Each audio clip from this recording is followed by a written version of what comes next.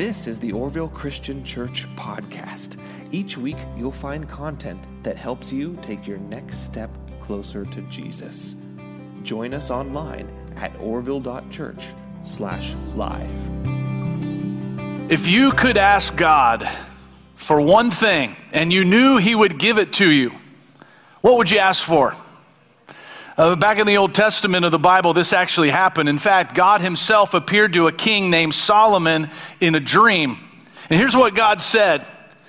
He said, "Ask for whatever you want me to give you." Wow. If God appeared to you and said that, what would you ask for? Would you ask for a long life? How about wealth or power or maybe a Disney vacation or maybe a Brown Super Bowl victory? Yeah, that would definitely take an act of God, wouldn't it? But it reminds me of a woman who was walking along a California beach. She was deep in prayer when suddenly she cried out, "Lord, grant me one wish." God replied, "Because you've tried to be faithful, I will grant you one wish." Well, the woman didn't hesitate. She said, "Lord, build a bridge to Hawaii so I can drive over anytime I want."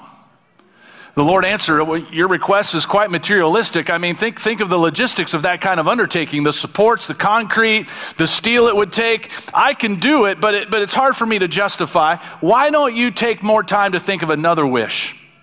Well, the woman thought for a long time and finally said, "Lord, I've never been able to find the perfect man. You know, one that's considerate and fun, likes to cook and does house cleaning, gets along with my family, doesn't watch sports all the time, and will make me feel like I'm the center of his universe. That's all I want, Lord, a good man." Well, after a few minutes, God said, "How many lanes you want on that bridge?" Well, unfortunately for you and our staff, I'll be here all week. Okay? But God says to Solomon, "Ask for whatever you want me to give you." And what did Solomon ask for? Did he ask for wealth or possessions? How about honor or prestige? What about the power to defeat his enemies? That would come in handy. Or how about a long life? No, Solomon didn't ask for any of these things. Instead, he asked for something far more significant. In fact, it's what all of us must have as we continue our series today, An Open Door. Over the last 2 Sundays, we've heard and we've learned that evangelism is a process. This idea of sharing Jesus with others, it's a process. And it starts with prayer. I so much appreciated Jesse's message last Sunday. Relentless prayer opens doors. As we spend more time praying, and I hope you're praying for people, that God would open a door. But as we spend more time praying, we begin to see more doors open. There was a lady in the last church I served that was a prayer warrior, and she was one of our best evangelists. I asked her one time what her secret was. And she told me that all she did was pray. That's it. Now, I know she did more than just pray, but that's where her focus was. She was relentless in praying for those in her circle who were far from God. And when God opened a door, she would step through that door and serve them, or have a spiritual conversation, or share an invite to attend one of our worship services. In fact, there was a couple that started coming to the church in response to her invitation, and she just continued to pray. And eventually, after many months, this couple accepted Christ. Friends, I think that's how it works more often than not. And prayer is where the real work is done, because as we pray, God opens doors. Now, I know some of you have been praying for years for a loved one or a friend that you're really close to, and you've been praying that God would open a door, that they would come to the Lord, but they haven't yet. And the door, it seems to be closed. I want to encourage you to keep praying. Keep knocking. Keep trusting that today might be the day that the door opens. And when it does, we need to make the most of that opportunity. The Apostle Paul talks about this in the Bible passage we've been looking at over the last couple weeks. It's found in Colossians chapter 4, if you want to turn there. I want us to read it together. The scripture is going to be up on the screen. I'm going to read what is in the white letters, and I'd like you to read what is in yellow. Okay? So I'll read what is in white. If you could read what is in yellow, that would help me out a lot. Let's go ahead and stand today for the reading of God's word. Would you do that? Stand with me. Here we go. Let's try this. Devote yourselves to prayer. Good. You're much more expressive than last service. Good job. Here we go. Let's keep it going. Devote yourselves to prayer. Being watchful and thankful, and for us too, that God may for our message, so that we may the mystery of Christ, for which I am in chains, Paul says, that I may it clearly as I should. Be in the way you toward outsiders. Make the most of every opportunity. Let your be always full of grace, seasoned with salt, so that you may know how to answer everyone. Good job. Thanks so much for your help. You can be seated. In this passage we just read, there are two commands. The first is, devote yourselves to prayer. We've talked about that. We must keep prayer front and center. Devote yourselves to prayer. But the second command is, be wise. Be wise in the way you act toward outsiders. I kind of left you hanging a few minutes ago, but this is the one thing Solomon asked God for. Wisdom. Wisdom as king, as the king of Israel, to lead the people well. And if there's one thing we need to lead the people in our circle to Jesus, man, it's wisdom. The word translated wise here is the Greek word Sophia. Anybody have that name, Sophia? Any Sophias here? You're Sophia? Good. It means wisdom. You probably knew that. But I like the King James version of this verse. It says, walk in wisdom. Walk in wisdom. That those inside the church, we are to conduct ourselves with wisdom as we live with those outside the church. People who do not know Christ yet. Because here's the danger if you're a Christian. The danger is you can become resentful and cantankerous in a world that's hostile toward Christianity. For instance, how should we respond when we disagree with something, maybe like a president's agenda or civil unrest? Should we take to social media and post an angry rant? What does wise living look like when there's a political party we do not agree with, or someone's lifestyle we do not affirm? And these are not easy issues to navigate. Not only can they divide Christians, but if we're not careful, they can also damage our relationships and damage our rapport with a world that needs Jesus. That's why we've got to walk in wisdom. This word wisdom is an interesting word. It not only has to do with knowledge, it's also about practice. Wisdom is not just what we know, it's what we know put into action. To put it another way, wisdom is the skill of living. I like that. Wisdom is the skill of living. Do you know people that are just good at life? They're wise. Well, here in Colossians 4, the Apostle Paul is urging the church to interact with the unbelieving world around them in a God-honoring, skillful way that shows up in the way they act and also in the way they talk. There's a wisdom. There's some skills we need when it comes to our actions and our conversations. I remember when I was in high school, I wanted to learn how to juggle. I just thought it was cool, and I wanted to learn how to do it. Now, this was before YouTube, okay? Where you could just get online and watch a video on how to juggle. I probably could have gone to the local library and gotten a book or a VHS tape, right, to watch that, to learn how to juggle. But I remember I remember spending hours trying to figure out how to juggle on my own. I started juggling 2 balls with one hand, all right, because I thought if I could, wow, that's really not all that impressive, but keep coming, keep clapping. So I thought if I could do that, I could do 3, all right? Now, it takes some hand-eye coordination to do that, right? But one thing I learned is it's amazing what you can train yourself to do.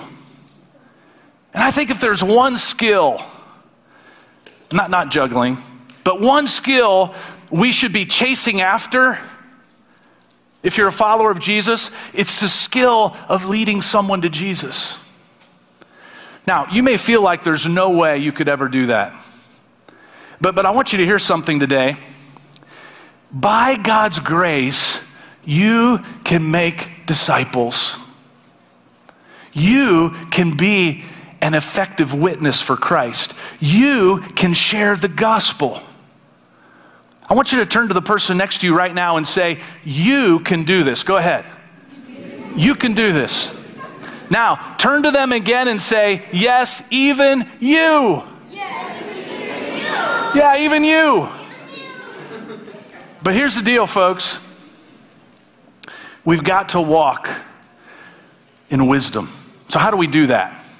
Well, Paul tells us here in our text. First, he says, wisdom makes the most of every opportunity. This is the idea of buying up time. Some translations say redeeming the time. The word for time here is kairos. Kairos refers to a strategic point of time, not just time in general. It's a specific period of opportunity which when it passes is gone forever. I thought it was cool that the word opportunity comes from the Latin and means toward the port. It suggests a ship taking advantage or making the most of the wind and tide to arrive safely in the harbor.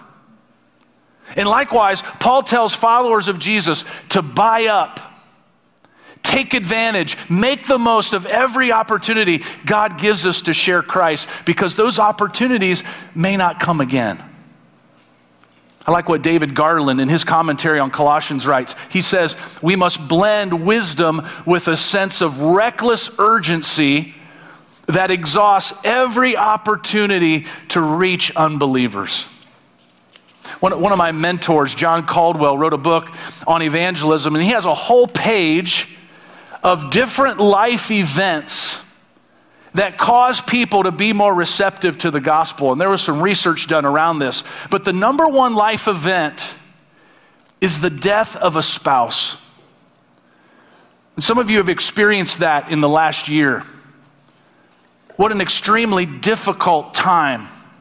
Last year, as part of our pastoral care ministry, which is led by our associate minister, Tom Ledford, we started a ministry called Grief Share. And one of the reasons we started this ministry is because we see it as an opportunity to care for people that have lost loved ones, and also in the midst of that, to show and share the message of Christ. Now, some of you live out in the country where you really don't have next door neighbors, at least that are close to your home. But others of us live in neighborhoods where our homes are close to others. And with the weather changing outside, a great way to redeem the time is to spend it outdoors. Now, this happens naturally this time of year, right? There are many things to do outside, like picking up umpteen sticks. My daughters were outside yesterday picking up the umpteen sticks in our yard. But guess what? Many of your neighbors are doing the same thing. And what an opportunity to connect with our neighbors this time of year, to have conversations, to listen to their stories, to even serve them. You know, Love Week is coming up the week after Easter. Maybe you and your family could do something for one of your neighbors. Maybe you could go and pick up sticks in their yard. Maybe you could deliver some spring flowers to brighten up their day. Maybe you could wash their windows. But it's as if God created this season, kind of a kairos moment, for us to be outside and interacting with our neighbors as we pray for open doors. And then, as Jonathan already mentioned, Easter is just 2 weeks away. We have this moment in time, this specific opportunity every year. If there's one time besides Christmas that provides an open door, this is it. Walk in wisdom. Now, there are two other words in Colossians 4 that I want to highlight. The word act and the word conversation. Do you see those? And so number 2, wisdom not only makes the most of every opportunity, but wisdom lives a consistent godly life. See, it can't be something that's here one day and gone the next.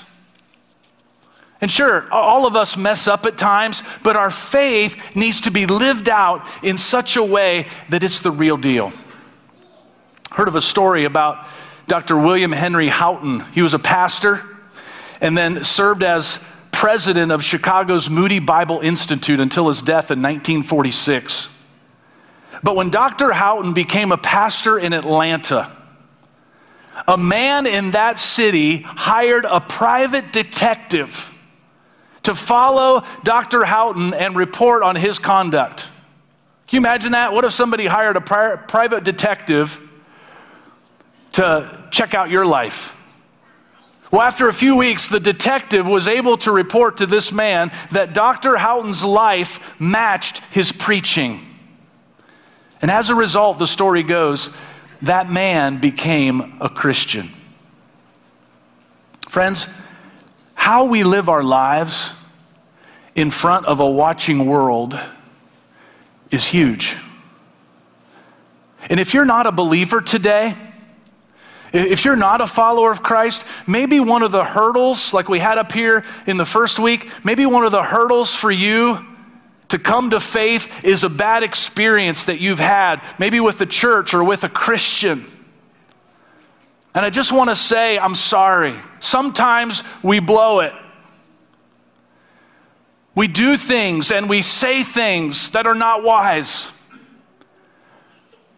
and that push people away. And so please forgive us. Our intention is to help you take your next step toward Jesus.